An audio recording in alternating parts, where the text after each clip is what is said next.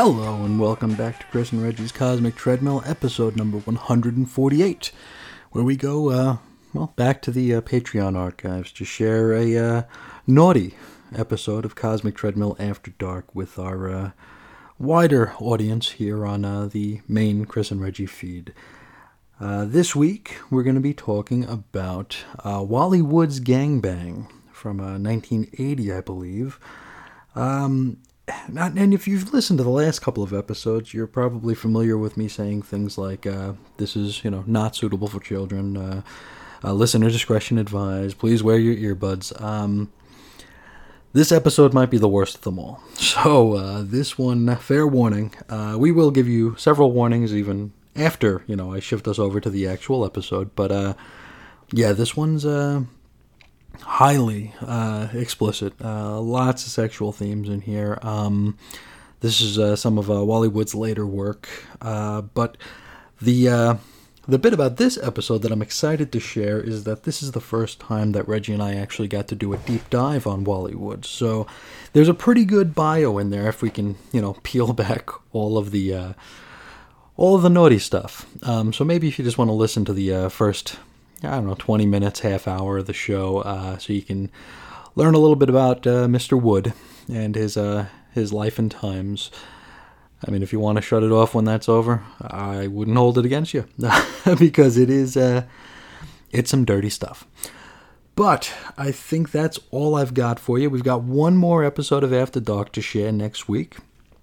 After that, it will be the final episode, which is, of course, the celebration of the Cosmic Treadmill. I've got a lot of folks lined up to deliver some audio and to have some discussions with me. And I've been shilling this kind of hard for the past month, trying to make sure anybody who wants to be part of this can be a part of this. So if you are interested, please reach out. weirdcomicshistory@gmail.com or Ace Comics on Twitter.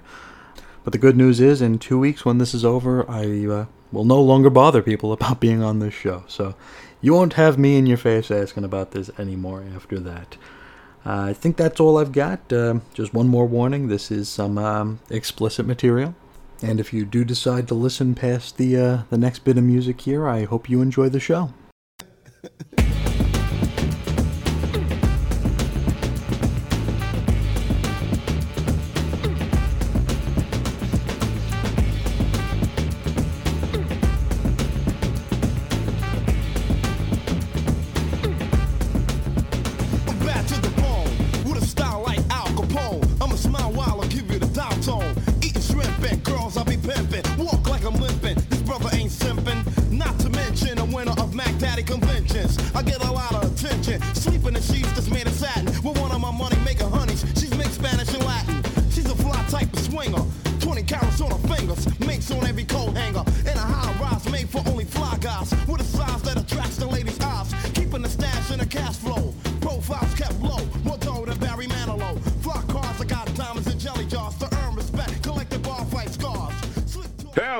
Welcome back to Chris and Reggie's Cosmic Treadmill After Dark, episode number 4, where we go to the back of the store and read the comic books that your mother warned you not to read. If she was a good mother, I'm not sure. My mother actually gave me some comics that were in the back of the store, but not the one we're going to read today. Hopefully not this one. Not this one. She was better than that. Thanks to our patrons. This is, of course, a patron-exclusive show. So thanks to everybody for your support. I hope you enjoy it. We got this, and we have another episode of Comics Talk coming up this month, and then we'll be into February. By the way, in case it's not clear, this episode and all episodes of Cosmic Treadmill After Dark are not suitable for children, and this one in particular contains explicit sexual themes. So, fair warning. What are we reading here today, Chris? You weren't kidding when you said explicit. I don't know if we can let the folks know that there are actually a lot of lines under that word, because this is going to be... It's totally explicit, yeah. Yes. We're reading Wally Wood's Gangbang #1. Published by Nuance Incorporated in 1980 by Wally Wood, of course. The first printing has a cover price of $5.95. Does this sound like the kind of publisher they should be called Nuance, Chris? Does this seem like a very nuanced title to you? It should be like, Hammer to the Head. Really, yeah. Incorporated, LLC. Now, before we get into the banging and ganging, we're going to talk about Wally Wood. Now, he was born Wallace Allen Wood on June 17th, 1927 in Monaga, Minnesota. Now, he said that his dream at age 6 was finding a magic pencil that could draw anything. His father was a lumberjack and beat Wally frequently, as he would recall to one-time assistant Ralph Reese some years later. Wood would graduate from high school in 1944, and he enlisted in the post-World War II U.S. Army's 11th Airborne Division. 2 years later, in 1946, he'd be stationed in occupied Japan. He was assigned to the island of Hokkaido. Now, I just want to say a few words about this group of enlisted men, these particularly the folks occupying Japan post-World War II and pre the Korean War. We don't know any specific stories about Wally Wood's time in the service, and even if we heard rumors about them, we wouldn't pass them on as fact, at least not without crediting them as rumors. Sure. We do know about the U.S. military men occupying Japan after World War II, and they lived like kings, sampling the finest things Japan had to offer. And we mean that, food, wine, women, everything you can imagine. One of the reasons we know it was so comfortable for them is that in 1950, when the Korean War began, one of the reasons it was so difficult initially is that the first military men sent to the front lines were those stationed in Japan. And they were really too fat and out of shape to contend with the communist Korean army. They really were not battle ready. Like we said, we don't know anything specific about Wally Wood here. And he was on that remote northernmost island of Japan. So he almost was like in his own world, I would think. Sure. And he was discharged before the Korean War started. So we don't know what he might have been like in a combat situation. But considering what we know about his taste for women and the grape later in life, it's possible that some of those habits started right here in Hokkaido. That's all. Just a conjecture. If you want to, color in possibly a kind of missing piece of his life that might have happened over there. So anyway, while still enlisted, Wally enrolled in the Minneapolis School of Art. He lasted only one term. Decided they couldn't teach me anything, and they had the same idea, said Wood recalled in his National Cartoonist Society biography. After his discharge in 1948, Wally moved to New York City with his mother and younger brother, where Wally first worked as a busboy at Bickford's restaurant. In his spare time, he hauled his portfolio around Midtown Manhattan looking for work, and he also briefly attended the Hogarth School of Art, but he dropped out after one semester. Now, in the waiting room of a publisher that would reject them both, Wood would meet John Severin, who took him back to the Charles William Harvey studio. There, Wally would meet Charles Stern, Bill Elder, and Harvey Kurtzman. From there, he got a tip about Will Eisner needing an artist to ink backgrounds for The Spirit, and so he headed over to Eisner's studio and was hired there on the spot. Wally was inspired by The Spirit as a young man, so this was pretty much a dream job for him. Yeah. Things would snowball for Wally from here. He drew several strips for Fox Features. He was an assistant to Terry and the Pirates artist George Wunder for a time. He cited that his first job on his own as Chief Obstacle for Woeful Indian. That's a continuing series of strips for a 1949 newspaper that was put out by the Union Party of Mount Kisco, whatever that is. Yeah, Mount Kisco is a place in upstate New York, so... there you go. Now, years later, Wood would remember these strips as being pretty horrible. To the Comic Buyer's Guide in 1981, he would recall, the first professional job was lettering for Fox Romance Comics in 1948. This lasted about a year. I also started doing backgrounds, then inking. Most of it was the romance stuff. For complete pages, it was $5 a page. Twice a week, I would ink 10 pages in one day. Whoa, not too bad there. Mm-hmm. Wood's first published artwork was the tip-off woman in the Fox Comics Western Women Outlaws number 4, January 1949 covers date. Wood's next known comic book art did not appear until Fox's My Confession number 7 in August 1949 cover date. And after this, Wood became like a romance comics guy and lent his talents to Fox Comics. Similar titles, and we're really similar: My Experience, My Secret Life, My Love Story, and My True Love, thrilling confession stories. His first signed work is believed to be in My Confession number 8, October 1949 cover date, with the name Woody half hidden on a theater marquee. Wood began at EC, co-penciling and co-inking with Harry Harrison the story Too Busy for Love in Modern Love No. 5, February 1950 cover date, and fully penciling the lead story I Was Just a Playtime Cowgirl in Saddle Romances No. 11, April 1950 cover date, inked again by Harrison. That's a title that's just begging for like a stage show, isn't it? Really, yes. Now, working from studio at 64th Street near Columbus Circle, Wood produced work for Avon and increasingly through the 1950s to EC Comics. He became known as a great science fiction artist, but Wood drew horror, humor, and war stories for EC. He was instrumental in convincing Gaines to publish the science fiction titles Weird Science and Weird Fantasy. And hey, don't forget that he drew Super Duper Man from Mad No. 4 that we talked about not too long ago on the treadmill. Yeah, the when you're allowed to read them. Now, in a 1983 Comics Journal interview, EC publisher Bill Gaines would recall, Wally Wood would come in with a story and 3 artists would crowd around him and just faint, just poring over every brushstroke and every panel. Working over scripts and pencil breakdowns by Jules Feiffer, Wood drew 2 months of Will Eisner's The Spirit on the 1952 story arc, The Spirit in Outer Space. According to Wood, Eisner paid him about $30 a week for lettering and backgrounds on The Spirit. Sometimes he paid $40 when I did the drawings too. Now, folks that is, again, here's a little aside trying to color in Wood's life here. Folks that live or work in Manhattan know exactly what's over by Columbus Circle today. That's the sprawling cultural and arts plaza known as Lincoln Center. But not so in the 1950s. At that time, it was home to some of the worst slums in the borough. Indeed, that's why there wasn't a lot of opposition to clearing them away in the 1960s. But in the 1950s, which is when we're talking about when Wally Wood worked there, it was a pretty raw neighborhood. In 2010, Jules Feiffer recalled Wood's studio. He said, which was at that time in the very slummy Upper West Side of Manhattan in the West 60s, years before it was the Lincoln Center area. It was a cartoonist and science fiction writer's ghetto, just a huge room where the walls were knocked down, dark, smelly, roach-infested, and all these cartoonists and writers bent over their tables. One was the science fiction writer Harry Harrison. EC's longtime editor Al Feldstein recalled, I had given Harrison and Wood a few assignments and quickly came to realize that Wally was being exploited by Harry, and that the work was actually all Wally's.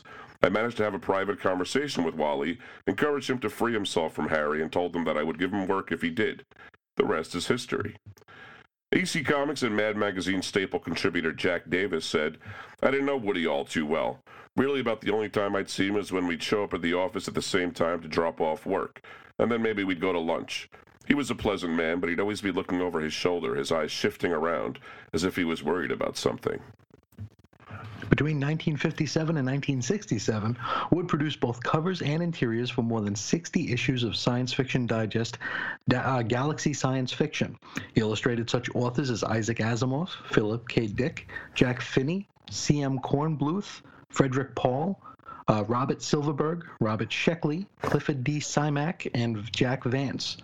He painted 6 covers for Galaxy Science Fiction novels between 1952 and 1958.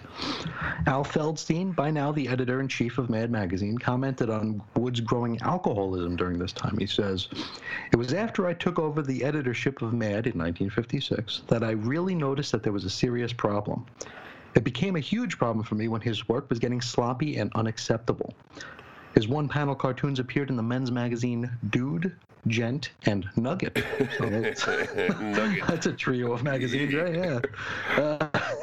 Now, Wood inked the first 8 months of the 1958 through 1961 syndicated comic strip Sky Masters of the Space Force, and that was penciled by Jack Kirby.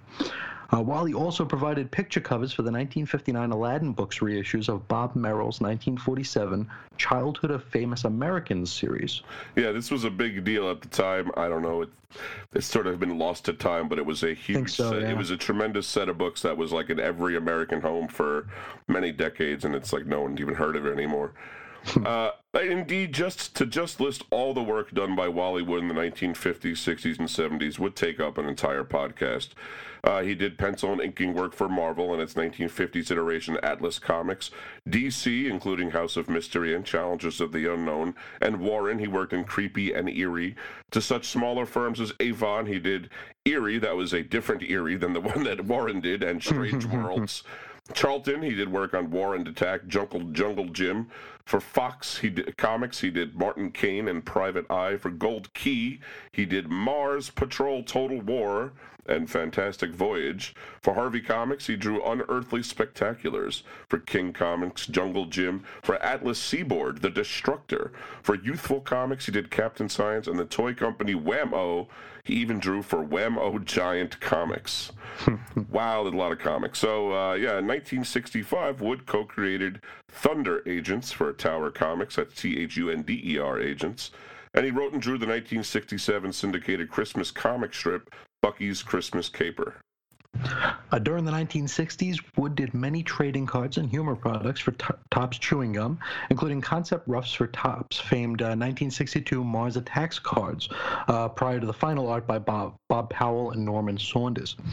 For Marvel, Wood was the penciler-inker of Daredevil's issues 5 through 8, that's December 1964 through June 1965 cover dates, and established the title character's distinctive red costume in issue number 7, April 1965 cover date. If you remember, he had that the yellow one at first. Yeah, he had a yellow and red one. It actually changed slightly over the first bunch of issues. It's one of my favorite opening arcs because he's actually like figuring it out, but if you like that red costume, it's a Wally Wood design, pretty much. Mm-hmm. Absolutely.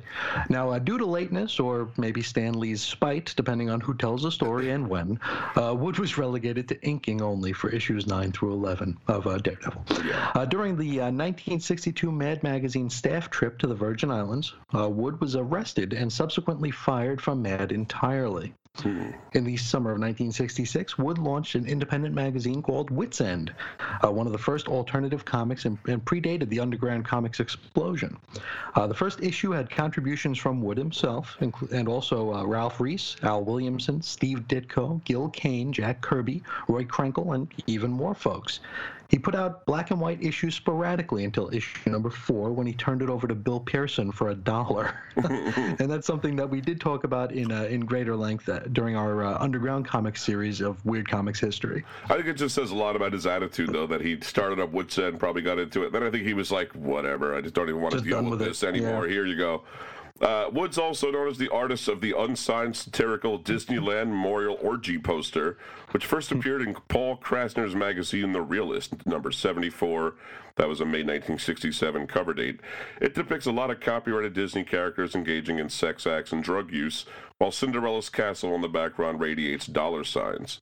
As late as 1981, when asked who did that drawing, Wood replied, "I'd rather not say anything about that. It was the most pirated drawing in history. Everyone was printing copies of that. I understand some people got busted for selling it. I always thought Disney stuff was pretty sexy, Snow White, etc., and we'll see how sexy he thought Snow White was in a little while." Very soon. Disney took no legal action against either Krasner or The Realist, but did sue a publisher of a blacklight version of the poster who used the image without Krasner's permission, and that case was settled out of court. So I would love to know some of the weird backstory in there, but I think it might be lost forever. Who knows? For military news in 1968, Wood created the sexy and frequently nude action-adventure character Sally Forth, first appearing in the June issue of that year. She returned July 26, 1971, and with Wood getting an assist from writer-artists Nick Cudi, Paul Kirchner, and Larry Hama, Sally Forth continued in the Overseas Weekly until April 22, 1974. And remember that name, we will be meeting her again later. We sure will. In 1969, Wood created another independent comic called Heroes Incorporated Presents Cannon, intended for his Sally Forth military readership, as indicated in the ads and indicia. Artists Steve Ditko and Ralph Reese, the writer Ron White, they're usually credited with primary writer-artist Wood on 3 features, those being Cannon, The Misfits, and Dragonella. A second magazine format issue was published in 1976 by Wood and CPL Gang Productions, and those are the folks from the Charlton Bullseye, the fanzine folks there. Mm-hmm. Now, Larry Hama, one of Wood's assistants, would say, "I did script about 3 Sally Forth stories and a few of the Cannons. I wrote the main Sally Forth story in the first reprint book, which is actually dedicated to me, mostly because I lent Woody the money to publish it." In the late 1960s, he divorced his wife, Tatiana Wood, who would become a successful comic book cartoonist by that time. A second marriage to Marilyn Silver ended quickly, wrapped up in 1972. Former assistant Ralph Reese said of Wood, "He never really had any hobbies or outside interests. Too much stewing in your own juices is not necessarily a healthy thing." I don't know that in any situation that's a healthy thing. Probably not, but you know, definitely when you're already in a kind of a lonely career trajectory, you know, it's a lot of sitting quietly at a table is the art of life of a cartoonist, you know. Dan Adkins, co-creator of Thunder Agents, said, "Wally, Jesus, from the word go, he put in a lot of work. You could see he was frustrated by all the work he had to do. He was meticulous in a lot of things. He had 36 different bottles of ink he'd keep in shades from black all the way down to a light gray. You made your own grays then by diluting the ink with water, and he'd mix and keep all 36 bottles up all the time." And to further elaborate on that, we have Larry Hama, who explains, "I taught him how to cook a couple simple dishes once. Then I went away for a week. When I came back, I found he had just been cooking those same things over and over. Not because they were the only things he knew how to cook. It was just because he discovered something new and he had to get into it, master it, discipline it." At one comic book convention in the early 1970s, it is said that Wally Wood attended wearing only one shoe. We couldn't find out which one, but there was a lot of corroboration for it. In 1980 and 1981, Wood did 2 issues of a completely pornographic comic book titled Gang Bang, and we're going to read that first one in just a few moments. But just to wrap up on Wally first, over many years of drawing comics, he learned and developed some techniques that could be applied repeatedly, more to save time than anything else. He'd keep sketches of these panels around his desk for himself and to show assistants, along with the note, "Never draw anything you can copy, never copy anything you can trace, never trace anything you can cut out and paste up." In 1980, Wood's original 3-page, 24-panel version of Panels That Work was published with proper copyright notice in the Wallace Wood Sketchbook, published by Crouch Wood. Around 1981, Wood's former assistant Larry Hama, by then an editor at Marvel Comics, pasted up photocopies of Wood's drawings on a single page, which Hama titled, "Wally Wood's 22 Panels That Always Work!" Subtitled, "Or Some Interesting Ways to Get Some Variety into Those Boring Panels Where Some Dumb Writer Has a Bunch of Lame Characters Sitting Around and Talking for Page After Page." Hama left out 2 of the original 24 panels as his photocopies were too faint to make out some of Wood's lightest sketches. So that we just throw those out, you know, that's fine. We don't need those. They didn't always work. Exactly. Those 2 didn't work that well. The other 22 worked perfectly good. Hama's distributed Wood's elegantly simple primer to basic storytelling to artists in the Marvel bullpen who in turn passed them on to their friends and colleagues. Eventually, 22 panels made the rounds of just about every cartoonist or aspiring comic book artist in the industry and achieved its own iconic status. I think the first time I saw them were in the Scott McCloud book. I think there was he included some of them there. Yeah, he Understanding Comics. That's right. You're right. But you're right. That I don't even know if all 22 were there, but there are a lot in there. There are some, yeah, for sure. Now, Howard Chaykin worked briefly in Wood's studio from 1970 through 1971, and he would say he was kind of at the end of his rope. He was not a healthy guy. He felt betrayed by so many circumstances. He was a classic untreated drunk. It's a shame because he was one of my artistic heroes. He was an astonishing artist who just ran out of steam. Now, Wally Wood would win several awards, both during his life and posthumously, including the National Cartoonist Society Comic Book Division Awards in 1957, 1959, and 1965. He won the Alley Award for Best Pencil Work in 1965 and the Alley Award for Best Ink Work in 1966. He was the Best Foreign Cartoonist Award, Angoulême International Comics Festival 1978. He inducted into the Jack Kirby Hall of Fame in 1989, inducted into the Will Eisner Award Hall of Fame in 1992, and the Inkwell Awards Joe Sinnott Hall of Fame Award in 2011. That's a beautiful sounding one. It is. I think the nameplate is like 6 inches long on that one. In 1972, former EC Comics editor and creator of Mad Magazine, Harvey Kurtzman, said, "Wally Wood was a workhorse, and I feel that Wally devoted himself so intensely to his work that he burned himself out. He overworked his body. That's my own observation. Wally had a tension in him and intensity that he locked away in an internal steam boiler, and I always had the feeling that Wally was capable of erupting, which he apparently did occasionally, but he had that quality of frustration and tension, and I think it ate away his insides and the work really used him up. I think he delivered some of the finest work that was ever drawn, and I think it's to his credit that he put so much intensity into his work at great sacrifice to himself. Yes, for much of his adult life, Wood would suffer from chronic, unexplainable headaches. In the 1970s, following bouts with alcoholism, Wood would experience kidney failure. A stroke in 1978 caused loss of vision in one eye. Faced with his declining health and career prospects, he committed suicide by gunshot in Los Angeles on November 2nd, 1981. Toward the end of his life, an embittered Wood would say, according to one biography, "If I had to do it all over again, I'd cut off my hands." In a 1980 interview with Shel Dorf in the Buyer's Guide, he remarked, "I worked 12 hours a day, 7 days a week for years.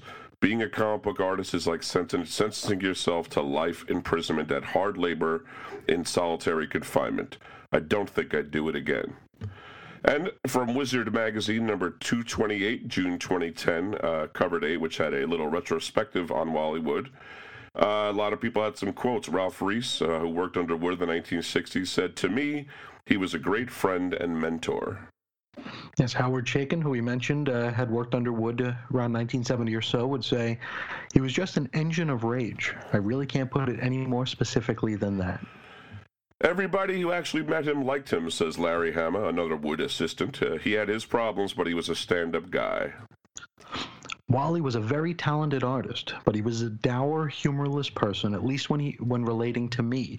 That's from Al Feldstein, Wood's editor at EC, and he continues to say, "I found him difficult to talk to, almost impossible to criticize, and often depressed."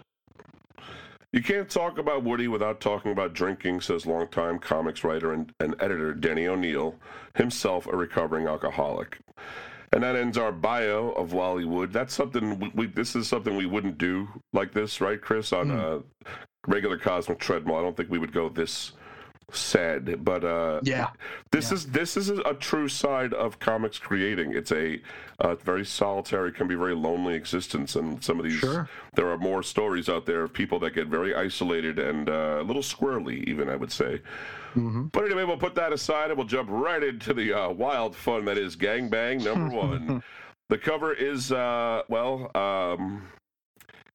it's a very graphic depiction of missionary position sex. That's really all you can say about it, right? Yeah, that's the best we can put it. A brown-haired guy is doing a blonde woman on a bed. Her legs are on his shoulders. Another darker-haired woman has just entered the bedroom, and she looks mildly annoyed. She says, "So, I thought you were going to see an old army buddy." And the fellow goes, "Dear, this is my old army buddy. Meet Sally Forth." Whoa, the top reads a nuanced special. "It's good for you. It clears the complexion, soothes the nerves. It's better exercise than swimming. Come on, gang, bang!"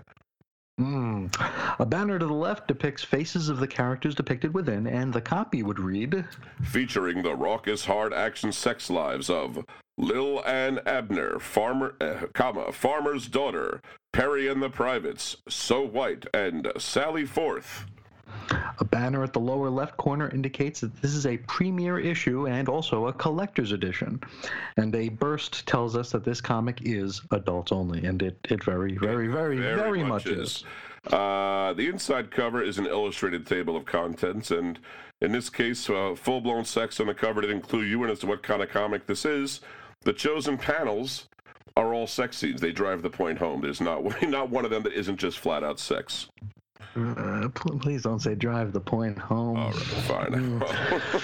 Now, the first story is our cover story. We're meeting Sally Forth. Right. This is that comic strip by Greg Howard from the 1980s. This was about a working mom dealing with juggling her family and career. Remember, she had a brown curl. This is a different Sally Forth. Oh. This is the Wally Wood created one, which we talked about it. That's right. We just talked about it. Now, just to keep everything organized, in a 1976 interview, Wally Wood would recall, "It all started in 1968 when I was asked to do a complete comic section for a proposed tabloid newspaper for servicemen. 4 pages of full-color, service-oriented humor strips. There was a high-flying lowlife named Wild Bill Yonder. A couple of others, for some reason, escaped my memory, such an embarrassment. And one that I felt, and still feel, had a great name for a comic heroine, Sally Forth." Yeah, the strip was about Army sympathizer and adventurer Sally Forth and the myriad of ways she could become naked. She debuted in Military News, a 16-page tabloid from Armed Forces Diamond Sales, in June 1968. The strip returned in July 26, 1971 in the Overseas Weekly, a tabloid intended for U.S. military men serving outside North America, and ran until April 22, 1974. The Sally Forth comics were translated into Dutch during the late 1970s, and the character was named Doortje Stoet and appeared in the male-oriented magazine Gummy. How about that? Wonder what Doortje Stoet means. I don't really want to know. I don't think I want to know. Maybe not. Now, our first story is Sally Forth, and there's the blonde bombshell now in Splash Panel, and she's already naked. Now, she's either getting dressed or undressed. It is tough to tell since it is just a splash page. I think she might just be folding a tablecloth, frankly. I'm not sure what's happening. Yeah. The caption reads, Sally is about to be discharged from the Army. A short and cartoonish Army private has appeared at the open door behind her. Sally, get over to Major Aspern on the double. Time for your pre-separation physical. A pre-separation?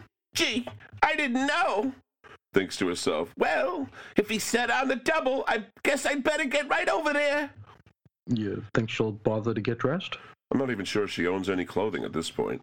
Yeah, maybe not. So she heads right over to the infirmary where a snooty doctor is prepared to do his duty to this beauty. And, yes, she is in the nude. Yes. The doctor goes, take your clothes off and lay down on the table. But I'm not. You said come right over. Sally lays down and pulls her legs back like this is a gynecological examination. This guy isn't a gynecologist. Dude, I know. Oh, no. The doctor is examining at Sally right in her nethers.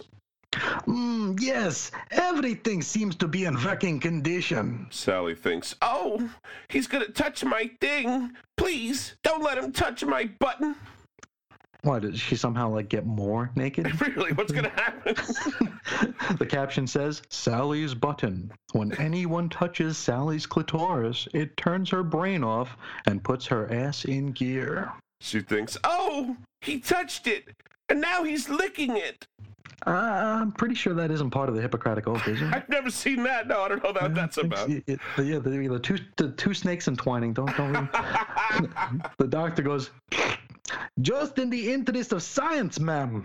That has to be the worst pickup line I've ever heard, really. I mean, come on. Might work, though. It looks like it might work. The doctor then prepares to mount Sally Forth. And for those keeping score, his member is unnaturally large. I kid myself. I want you. I need you. I love you. Hey, let's keep this sexual molestation strictly professional here, Doc. Come on now. All on the up and up. Now the doctor goes to work, but is then disturbed by a voice off panel. Yeah, Major, what the hell's going on here? General, I was giving Sally an exam. Well, let her up. It's time for her separation. Sally Forth is turned out to the civilian streets wearing a very small, tight dress and looking pretty dazed. All around her, creeps and sleazebag gawk at Sally, some with very visible tents being pitched. Yeah, they are pitching tents. Caption reads, poor Sally. Her motor is still running. She is discharged and out on the street hardly knowing where she is. Nothing short of an orgasm will turn it off. Suddenly she hears a man named Bill Yonder yelling, Sally! This is a clean-cut looking blonde fellow who gathers Sally up in his arms, and we mean gathers. One hand has gone right up her blouse. Sally, am I glad to see you? It's been so long. Ooh. This guy takes a dazed Sally to his apartment where he gropes her and then has her naked on his bed, all in like 2 panels. Pretty much it. He's a fast worker. It's Bill Yonder, Wild Bill, and Sally is dimly aware he's taking her to his place. And no sooner has he closed the door, he thinks to himself, gee, she never acted like this before. Maybe this time I can score with her. And his first fumbling overtures meet with unexpected passion. Sally is naked on her back, lying on Bill. He's still clothed, but his soldier is out of his pants, and Sally's holding it. Yes, Bill thinks to himself, hey, she's really hot. Okay, Sally, you want it? You get it. So Bill Yonder and Sally Forth have sex in several positions. several very graphic positions. These pages wouldn't end. It goes on for a few pages, too, yes. It goes on forever. This is the first decompressed porno comic. The caption reads, "Sally is really going. Her small cries of pleasure become louder." Oh! Oh! Oh! And at last are a veritable symphony of rapture.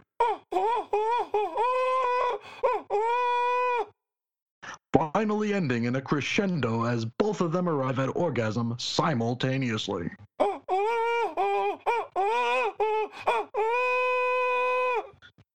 Their session concluded, Bill Yonder lights a cigarette and says, "Well, how was I?" How was what? If she's not singing Flight of the Valkyries, you got nothing. You got nothing, buddy, yeah. So later, Sally's hanging out in the nude on Bill's couch reading the newspaper, and Bill's sitting at a table in the background smoking a cigarette. The caption reads, "Sally decides to stay a few days until she gets situated and finds a job." Gee, the paper's full of ads for jobs I can't qualify for. What are you doing now, Bill? I'm doing research on marital adjustment, and I'm helping people to overcome their problems. Say, you might be perfect for this sort of thing. How'd you like to be a surrogate? A surrogate? Gee, I like that. Sounds important. By now, Bill has started having sex with Sally Forth, incidentally. That's right in the middle of the conversation. Why not? Well, she was already naked, so. This is true. Caption says, "This time, Bill neglects to touch her button, and the resulting screw, while satisfying, is hardly earth-shaking." Come on, it's like 10:30 in the morning. Yeah, they've been doing it like for 6 pages last night, so come on. Now, Sally heads over to some balding, sleazy guy's apartment. The next morning, Sally begins her new career. And the client goes, "Yes?" "I'm Sally, your surrogate." The client ushers Sally in and immediately begins groping her. "Come in.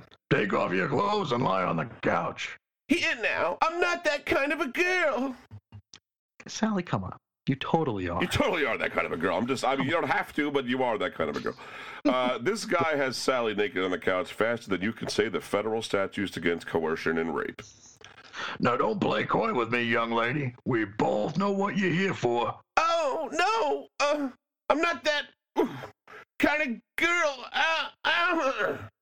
Now, should we mention that all the art around this guy's home is framed pictures of naked people and penis-shaped bookends? No, we shouldn't. Okay, cool. We won't that. To make a long story short, the client rapes Sally Forth. When she gets back to Bill Yonder, she's not too thrilled about that. "That's the whole idea, Sally. This entire therapy is experimental, and you're like a guinea pig in my experiment." "Say, that's not very nice. Besides, I'm not even Italian." Won't you try again? After all, it's for science. "Well, if it's for science..." That line is working. It is working. It's true. Now, in the next panel, Sally Forth is with another guy in another bed, and they're not sleeping. And so, Sally tries another client, and another, and still another. Then... Sally sees Bill Yonder accepting some cash from one of the clients. And he's also dressing a whole lot better than he did just a few pages ago. "Say, wasn't he giving you money?" "Oh, yes, a donation for my foundation. Gotta keep the good work going, right?" "Well, gee, I don't know. After all, it's kind of like procuring, isn't it?" "Don't wear your head out thinking, Sally. It's not your strongest point." Sally was already naked when this conversation began, so it is a simple matter for Bill to lay her down and molest her. Why not? The caption reads, "Bill has meanwhile figured out Sally's vulnerable spot." "Oh, don't! Stop! That's my button! Don't! Stop! Oh, don't stop!" The two of them perform some oral on each other, and then they screw, which makes Sally yodel again. After the act, they're lying in bed, and Bill lights up another cigarette. "I've decided to start group therapy sessions, Sally." When did Bill become a therapist? And I don't understand. Yeah. Is that his thing? Is he just like Does he have qualifications? Yeah, where's he have a degree, my friend? Yeah. You mean? "Yes, for tomorrow I've booked 12 people, and you'll have to handle 4 at a time." My goodness. Well, I never. Then the big day arrives, and what more can we say? Sally Forth takes on multiple clients. Yeah, Bill has advised them about Sally's button, so she's singing like a Spice Girl. Mm-hmm. The caption reads, "Sally's group therapy is a hit." So after the 12 clients have their therapy, Sally's lying face down in the bed. Which is still surprisingly well made. And I guess it's a neat bunch of fellas they had there, right? I gotta say, yeah, the sheets are still tucked and everything. Mm-hmm. Sally says, "What a day! Now I know what they mean by, oh, my aching ass."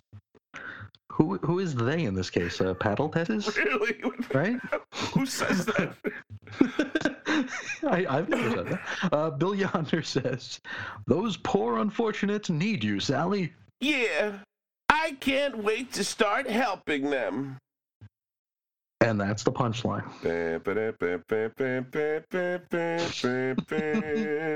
I don't know. Did that ending make any sense to you, Chris? No, it sure didn't. I really was lost at what was happening, but all right. Maybe there's some Minnesota slang we missed out on. I'm not sure. I'm glad they didn't get too deep into the military stuff, at least. You know, they kind of went away from there. It's like what the hell does that have to do with anything? Anyway, our next story. By the way, all these stories, if it isn't clear, are parodies of existing properties. Not all of them owned by Wally Wood. The next one is Lil and Abner, and this is a parody of a strip called Lil Abner. That was a daily comic strip by Al Cap, initially distributed by United Features. It ran from August 13th, 1934 to November 13th, 1977. It was ostensibly about the hillbilly Yoakum family from Dogpatch, USA, and specifically about its titular character, Lil Abner Yoakum. But really, the strip was a commentary on the American society and world events through the lens of simple people that boiled issues down with their folksy wisdom. The strip was hugely popular in its heyday, and its characters pitched grape nut cereal, Kraft caramels, Ivory soap, Oxydol, Duz and Dreft detergents, Fruit of the Loom, Orange Crush, Nestle's Cocoa, Cheney neckties, Pedigree pencils, Strunk chainsaws, U.S. Royal tires, Head and Shoulders shampoo, General Electric light bulbs, cream of wheat, and Wild Roots cream oil, and more. And this I find crazy, Chris, that Al Cap himself endorsed Chesterfield cigarettes and, despite not even drinking alcohol, Rheingold beer. So that's like the actual strip artist and writer, you know? The artist, yeah. When I was a kid, I wouldn't know who the guy was drawing and writing the strip, but that's how big it was. Yeah, who's Jim Davis, right? Exactly, I couldn't point him out of a lineup, and they've got this guy advertising. Looks nothing like John. Anyway, Arbuckle.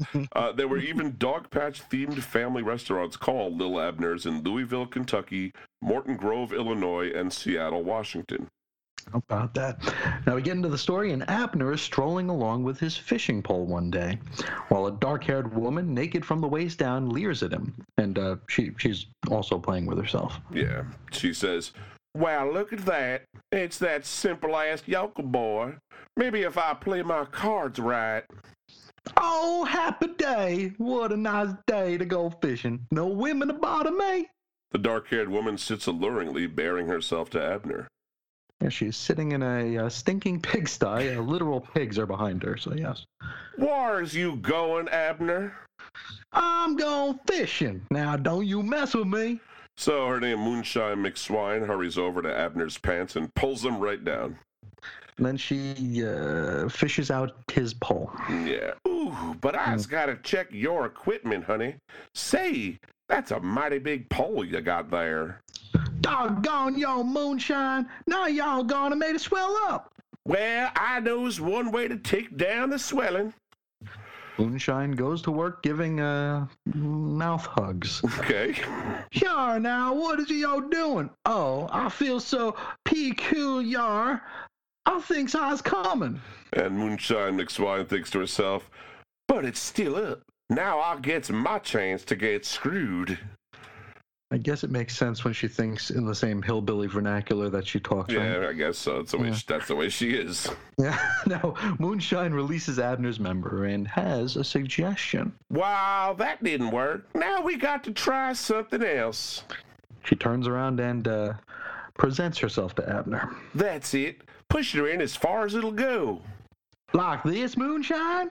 They're having sex in a pigsty now." In fact, I think Moonshine might be taking Abner's virginity. It seems that way. He doesn't know what he's doing. So he's got no clue. That's fine, honey. Now just keep it shoving. Hey, what's the matter? Why's yo stopping? A busty blonde woman in a polka dot top enters the scene, and she's crying. Oh, Abner, how could you? Hello, Daisy Lil. What are you talking your dress off? And she is at that, and she says, "You never even kissed me, and here y'all is screwing with Moonshine McSwine." Daisy Lil grabs Abner by his penis and leads him away from the scene. In the background, Moonshine McSwine is left in the dirt while a young Native American boy and an overweight bearded hillbilly advance on her. Oh, Moonshine is also smoking a corncob pipe all of a sudden. Well, she is a hillbilly. I guess she just busted true. That. Daisy Lil says, "It's time I got some of that. Come here, Abner." Yes'm. And then the Native American known as Loathsome Polecat says, "Look, Hair-Ass Joe, an unoccupied female." And Hair-Ass Joe goes, "Right, Loathsome Polecat. I get the bottom half. Excuse me, ma'am." Hair-Ass Joe and Loathsome Polecat take their positions on Moonshine McSwine. Joe in the rear, Polecat in the front. Hot damn. Better than a handful of lard. Look at your ass, honey. I was about to come. Me, ugh, too. I think this is the most offensive comic, and I don't think the sex is the most offensive part of it. Might not be. It's really Elsewhere, Abner and Daisy Lil are doing it. Doggone. I'm getting to like this. Oh, Abner. Two men, one in a beaten-up hat, happen upon the scene. They're first shown in shadow, but we soon learn that this is Daisy Lil's father and brother. Yeah, the dad says, "Wow, looks like Daisy got herself a husband. You got your shotgun, son?" Sure enough, Pappy. Yeah. The son aims his shotgun at Abner's humping form and cocks the trigger. Oh, we probably shouldn't say cocks the trigger. You got a point there, yeah. Hold it right there, son, or son-in-law. Hello, Paul. And later, the two are hastily wed before the preacher. Did we say later? We mean immediately after. The two are still naked from the waist down. Like, they let them pull their pants on. And Daisy Lil is holding Abner's rigid joint. Paul has a shotgun aimed at Abner's head. And Paul Lil says, "Say I do, cuss you." Abner goes, "I does." The preacher says, "I now pronounces y'all man and wife." The caption reads, "And there you have it, friends, the real story of how Abner and Daisy Lil got married." I don't remember asking for the real story. Do you, Chris? These were the burning questions. I was okay with just knowing nothing about it, but okay. I couldn't tell them apart if I saw them from the front, so I don't know. Y'all don't know nothing about that. That's crazy. All right. Y'all can't tell your polecat from your whore ass. Now that is just the second story. We do have. We mentioned earlier that Mr. Wood might have had a little thing for Snow White, so let's explore that a little deeper here with Snow White and the Six Dorks. Now, Snow White is a fairy tale penned by the brothers Jacob and Wilhelm Grimm. It was published in 1812 in the first edition of Grimm's Fairy Tales. But the popular version, whose imagery is used in this particular parody, is the Walt Disney movie Snow White and the Seven Dwarfs, which was widely released in 1938 and directed by David Hand. The Disney adaptation is actually not far off from the original fairy tale, with a few things taken out for timing reasons. The dwarves in the original story were unnamed, but they were named for the 1912 theatrical production of the tale, although those names were not, Dopey, Sneezy, Sleepy, and all those. They were just like John, Fred, literally just names of people. Polecat Steve. Yeah, that would have been maybe one of them. Snow White and the Seven Dwarfs was the first full-length feature animated film. The film was a tremendous critical success, with many reviewers hailing it as a genuine work of art, recommended for both children and adults. At the 11th Academy Awards, the film won an Academy Honorary Award for Walt Disney as a significant screen innovation which has charmed millions and pioneered a great new entertainment field. Disney received a full-size Oscar statuette and 7 miniature ones, presented to him by 10-year-old child actress Shirley Temple. The film was also nominated but did not win for Best Musical Score. Now, this story starts out humming. We got the Wicked Queen slouched on her throne and a page boy's face between her legs. Yeah, the caption reads, "Once upon a time, an evil queen asked her magic mirror." Mirror, mirror on the wall, who's the best lay of them all? "Oh, Queenie, although it's true that you are a mighty good screw, young Snow White is slender, her kitty is tender, and bare-ass more fair-ass than you." And the face in the mirror faded to reveal. Snow White is on her hands and knees, scrubbing the floor of the castle. Incidentally, though she is visually like the Disney version of the princess, she is not actually white. She's black for some reason. Yes. Snow White, I knew I should have had her killed. "Oh, someday my prince will come." As if on command, Sir Moorcock appeared and proceeded to ravish her on the spot. The prince does show up instantly and has immediately buried himself into Snow White's behind. And he goes, "You called? Have no fear, Moorcock is here." "Not now. I have a headache. Oh, well, just a quickie, though." She wouldn't fit in the book otherwise. No. Elsewhere, the queen is bent over and being serviced from behind by someone, probably her personal assistant or something. And so, the queen calls her favorite hunter.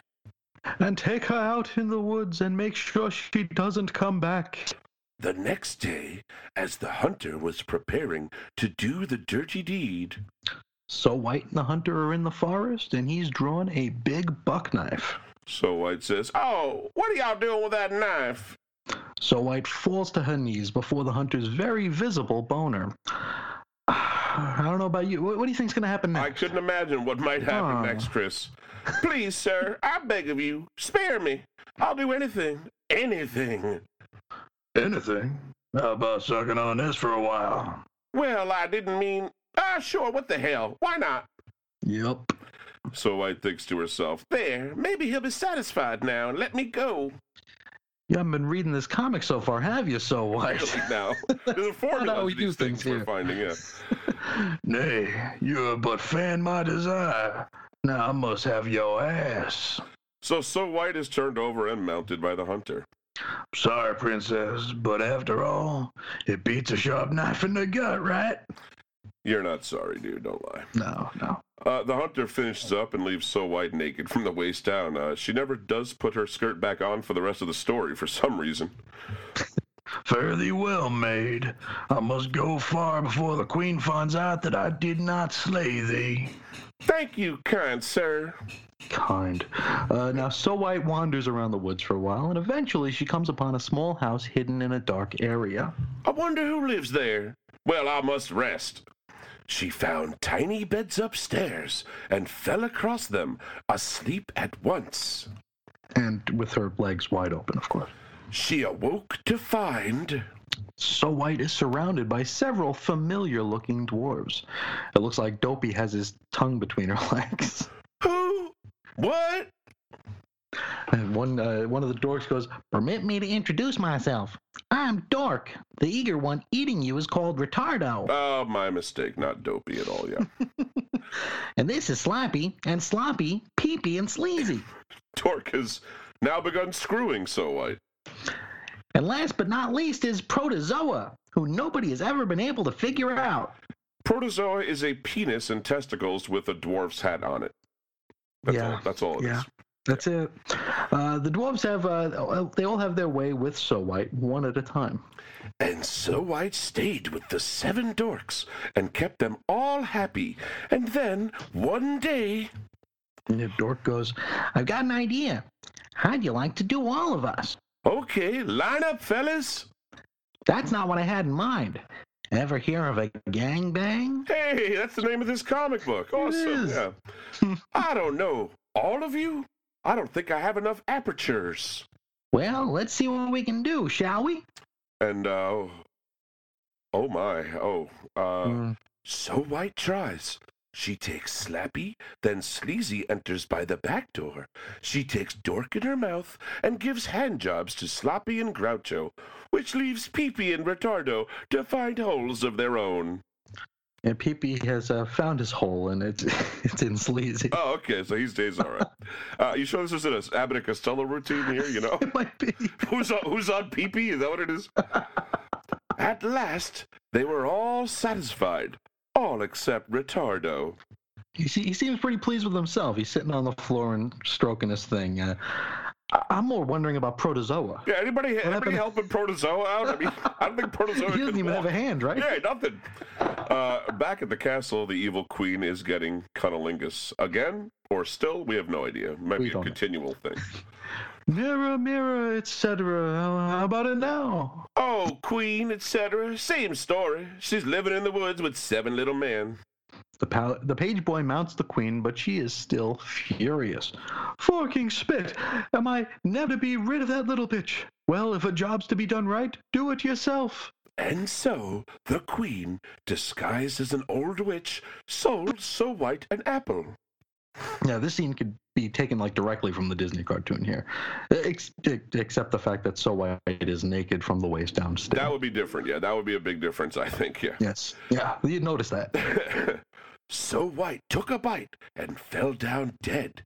The dwarves built her a glass coffin and paid their respects every night. Yeah, this scene is almost nearly identical to the one from the Disney film, too, except for the fact that So White is completely naked in this glass coffin. And the dwarves are masturbating near her corpse. Yeah, that one actually was cut by Disney. Oh, okay. That makes sense, yeah. Yeah. One day, Sir Moorcock rode by. And he does at that, then cradles So White's body and strokes between her legs. What have we here? A maiden fair? Hey, she's still warm. No use letting her go to waste. Yes, the prince has sex with the princess's corpse. Yep. It brings her back to life, but still, he performs necrophilia, essentially. So Sir Moorcock takes So White away on his horse, and she's up front holding onto the horse's neck. Sir Moorcock is behind her. Yeah. Caption reads, "Boy, was she aroused. Then Sir Moorcock rode off with her, and the dwarves waved a sad farewell, all except Retardo, who was busy with a trick he had learned." That trick specifically is masturbating. That was all it was. That's it. No magic to it. We all know about it. Next story. And this one, okay, so now we're getting into one that is actually sort of, this is the farmer's daughter. This, you consider this to have sexual content, I think, right? These kind of stories. For sure, yeah. The farmer's daughter, of course, is more of a concept. There's no real one story about it. Used for different kinds of stories and jokes about a farmer's naive, robust daughter who might be adventurous or promiscuous, depending on the nature of the story. It's a very old archetype. A farmer's daughter appears in the 13th century Icelandic Grettis saga, which is a tale about the life of a corpulent outlaw, Grettir Asmundarson. In the saga, the farmer's daughter and a female servant discover a fugitive warrior sleeping naked in a barn. The servant mocks the size of the warrior's penis, and the warrior awakens and forces himself on her as the farmer's daughter flees. A medieval French story describes a farmer's daughter as a farmer's daughter who couldn't bear to hear about forking. In the story, the farmer's daughter is made sick by the very mention of vulgar words. So she and her father's farmhand come up with euphemisms, referring to his penis as a horse and her vagina as a spring.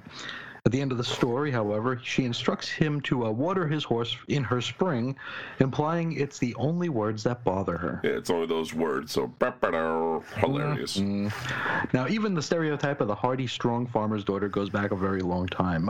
In the 1753 parliamentary debate in England about the right of people to marry outside of class, one said, "A farmer's daughter is a match for the eldest son of the best lord in the land, and perhaps a better match than his father would choose for him, because she will bring good and wholesome blood into the family." But in general, the stories and jokes revolve around a door-to-door salesman or another unexpected visitor spending the night at a farm and taking advantage of the farmer's daughter's naivete. A more modern version of the farmer's daughter would probably be like Daisy Duke in the Dukes of Hazzard, and Ellie Mae Clampett in the Beverly Hillbillies, as well as Daisy May in the comic strip Little Abner. That's right. She definitely was a farmer's daughter type, although I believe you can only find the sex in this comic. You'd never in the strip that I know of. Right. So the story begins down on the farm. An older man's about to hop into his Model T Ford sedan. His dark-haired daughter is nearby to wish him farewell.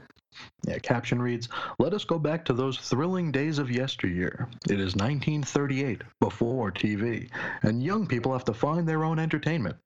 On a farm near a small town in Wisconsin."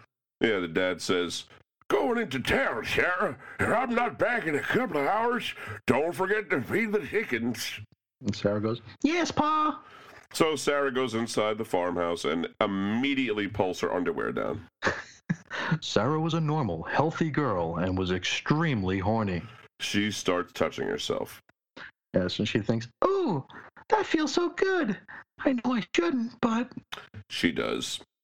A fair-haired guy walks onto the scene, and he has his thing out of his pants like it was suffocating. Caption says, "Just then, a young man who occasionally worked for her father happened to be passing by." Bill, what? "You want this? It's better than your finger. Come on, or I'll tell everybody what you were doing." "Oh, no, not here. Somebody might see." So Sarah leads Bill out of the house, holding him by the joint. Near some trees, she falls to her knees. "Is it clean?" "Well, I took a bath Saturday night." Probably in November. Sarah decides that fortune favors the brave, and she does a good job, and Bill returns the favor. "Oh, you don't have to do that." "I know. I want to, Sarah." Yes, and she essentially put a petri dish in her mouth. Yeah, I think he can just do, take the same plunge. Sure. I shouldn't say take the same plunge. In seconds, they had their clothing off and were forking like a couple of rabbits. "Wait till I tell the guys. Wish they could see me now." Unknown to them, a bunch of boys were skinny dipping in the creek nearby. And they are at that. Now they're converging on this sweaty sex scene. Say, Chris, why is this comic called Gangbang? I wouldn't even be able to hazard a guess. Well, maybe we'll find out. One of the guys says, "Holy spit! Hey, fellas, come here. Hey, can we have some too?" "Oh, hi, Al. Sure, come on." This is not what I heard about life down on the farm. I heard there was a lot more work happening there, not this. I think so. Backbreaking, yeah. Yeah, this is back something. So everyone is getting involved, essentially. Seems like an unusual amount of oral sex happening here, but what do I know? Maybe that's like the perfect amount for swinging. Whatever. While on the farm, do as the farmers do. But did Protozoa show up? I haven't seen him. I wonder how he's... Man, where did he go? Our caption reads, "By the time she finishes all of them, the first are ready again. So everyone has 2 orgasms except Sarah, who has 24. Yeah, but she can keep the change. Probably. "Now I'd better be getting back. Pa'll be home soon." Sarah gets dressed and heads back to the farmhouse just in time for Pa to be there, who says, "Anything happened today, Sarah?" "No, Pa." And the caption says, "It was a day like all days, full of the events that alter and illuminate our time. All things as they were then, except you were there." And this is a reference to a show created by Goodman Ace for CBS Radio. This is You Are There. This was a historical, educational television and radio series broadcast over the CBS Radio and CBS television networks cumulatively between February 1953 and June 1957. The series couched American historical events as news broadcasts, with folks reporting in from the field with details or interviews with famous figures. So it'd be like, live from the Civil War, we've got this and blah, blah, blah happening. Walter Cronkite was the regular host of the TV series, and they tried to bring this back in 1971, Cronkite again hosting, but it only lasted 1 year. Next story, Perry and the Privates, which sounds a lot like Terry and the Pirates, which was an action-adventure comic strip that was created by cartoonist Milton Caniff. It's about thrill seeker Terry Lee, who travels around the world having adventures and grows from a teenage boy to man over the course of the series. The daily strip began October 22nd, 1934, and the Sunday color pages began December 9th, 1934. Initially, the storylines of the daily strips and the Sunday pages were different. However, on August 26, 1936, they merged into a single ongoing storyline. Now, this strip was wildly popular, but Caniff couldn't share the financial windfall because it was owned and syndicated by United Features. This was a typical situation of the time. Sure. Caniff left Terry and the Pirates. His last strip ran December 29th, 1946, and he went on to create Steve Canyon, an awfully similar strip. That ran until Caniff's death until 1988. Duties drawing Terry and the Pirates were given to George Wonder, who kept it going until it was canceled on February 25th, 1973, and you'll remember Wally Wood was one of his assistants. It's true. Now we open the story with a comely blonde woman lying in bed, and a comely blonde man appears in the doorway. Yeah, the woman says, "God, am I horny? Hey, here comes that Perry Lee. Well, no harm in trying." The woman approaches Perry. "Perry, I've been meaning to ask you, do you have a girl? Do you ever fool around, petting and feeling and all that?" Gee, Parma, I guess not. I did get Avril to take off her clothes once, but we didn't do anything. Perma begins instantly disrobing, then hugs Perry Lee. "Well, it's time you were initiated into the joys of sex.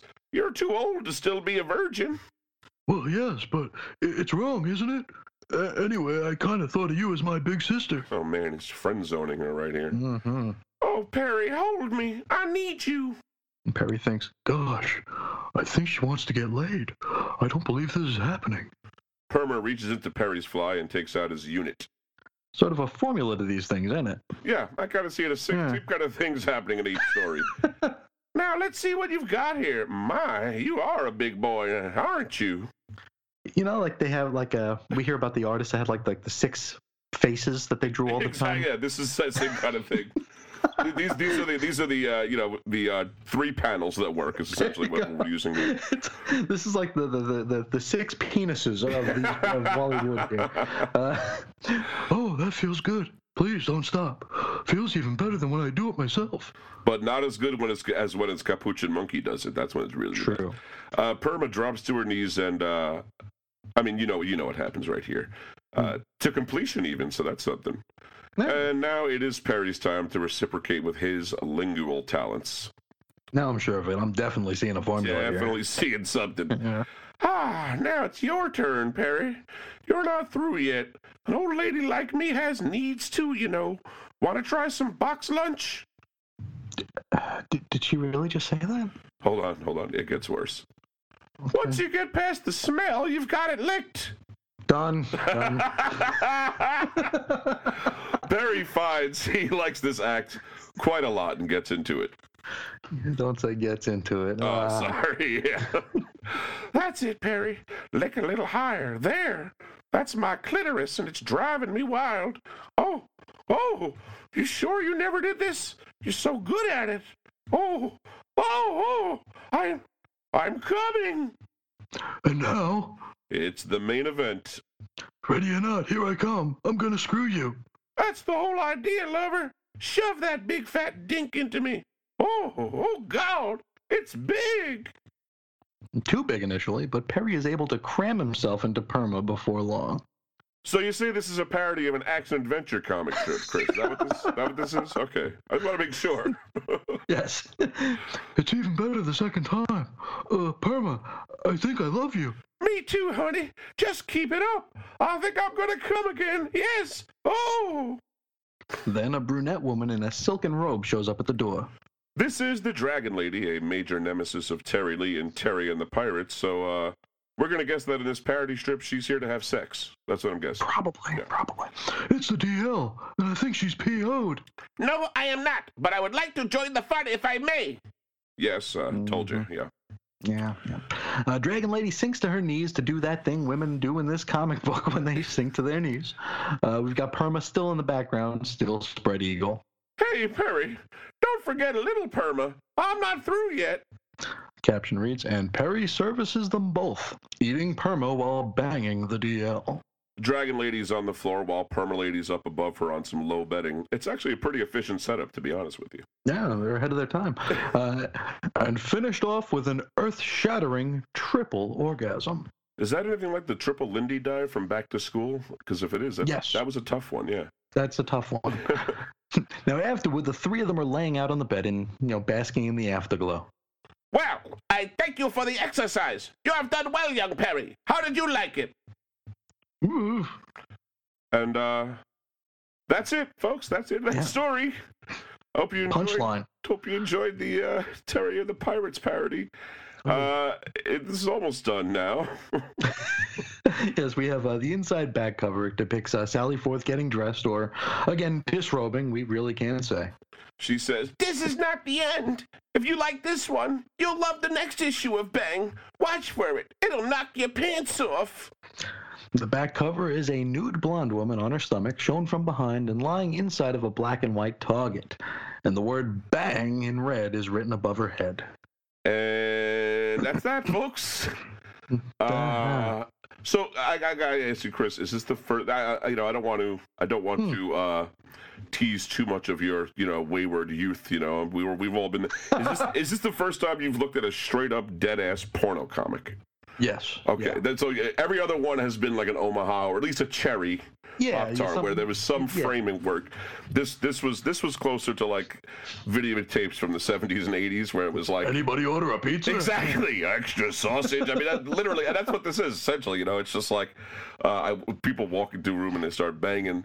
But I find this, first of all, I find it cool because it's even though this is not the best art ever, you're looking at someone at the end of their life and the end of their career, and he, this is like nothing for him. You know what I mean? Sure. I don't know. He banged this out half in his sleep, like whatever. You know what I mean? Like doing this stuff is old hat. So it was a layup for him. So taken in that context, it's still pretty damn skillful. Even like half-assed, he's doing a pretty good job. But also considering that like a year after this, he killed himself. It's he was not in a happy place when this was going on, I assume, and it just puts a whole different kind of stink on it. Like it really needed that. Usually, usually if you look at a book like this, it's like a bunch of dudes like just making a funny, But right.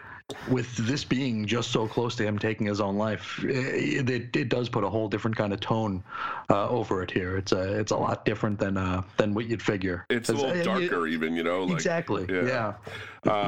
So and what's funny is we did find that he was married 3 times. I kept seeing that in different places, but I could not find out his third marriage. Couldn't find the third. It's so weird. Like he's very, very private. Reclusive guy. This is something we get this a lot doing bios. That's why often our writer bios are like the whole show. But what we can dig up about artists, it's very little a lot of times. Even some of the greats like Wally Wood. Sure, it's never really the inside stuff. It's like what awards they won, what awards they were nominated for, and a bibliography. And, because they were home working all the time. They didn't have time to be glad handing, and also like as we found, we're pretty sure that some writers have wrote their own internet bios. Sometimes I'm not going to name any names, but sometimes you find these bios where it's like, and then so and so lived at this address, and then it's like, okay, too specific, yeah. Then we can make third grade teacher, Mrs. Welch, right, exactly. So anyway, that this is sort of a little longer form look at Wally Wood and a darker side of I think the industry, definitely of the person. Sure. And someday I think we will do a different Wally Wood comic for the regular podcast and keep it a little brighter, maybe. This one's just for you guys. Thanks a lot again, everybody. Yes. Sorry we're a little bit late with this, and also very sorry for the background noise. We can't help it. I have handymen preparing my apartment for sale as we speak, so hope it's not too irritating. Was it irritating to you, Chris? Did it like?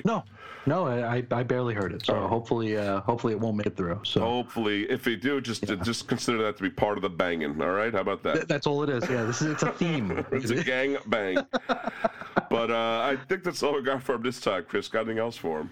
No, that'll do it. Just thanks to everybody. I think we got a new patron today, as a matter of fact. We did get a new patron today. That's awesome. I feel like we should be honoring them more somehow. Like we're not doing enough. I don't know. I feel the same way, but I wouldn't know what, because like it seems like a lot of the things that it's like, what are we gonna do? Say your names? Yeah. It just seems kind of like like a gimme. Well, I'm the kind of person I wouldn't want my name, and then said, and in places or listed in the credits or something. Yeah, where I have asked not to be named because I'm just not that kind of a person. Whatever, that's me. That's us though. If that's something you guys want, you just say the word. Don't be shy. Don't feel like we're gonna make fun of you or whatever. We're happy to do that because that's a small thing. But we are family.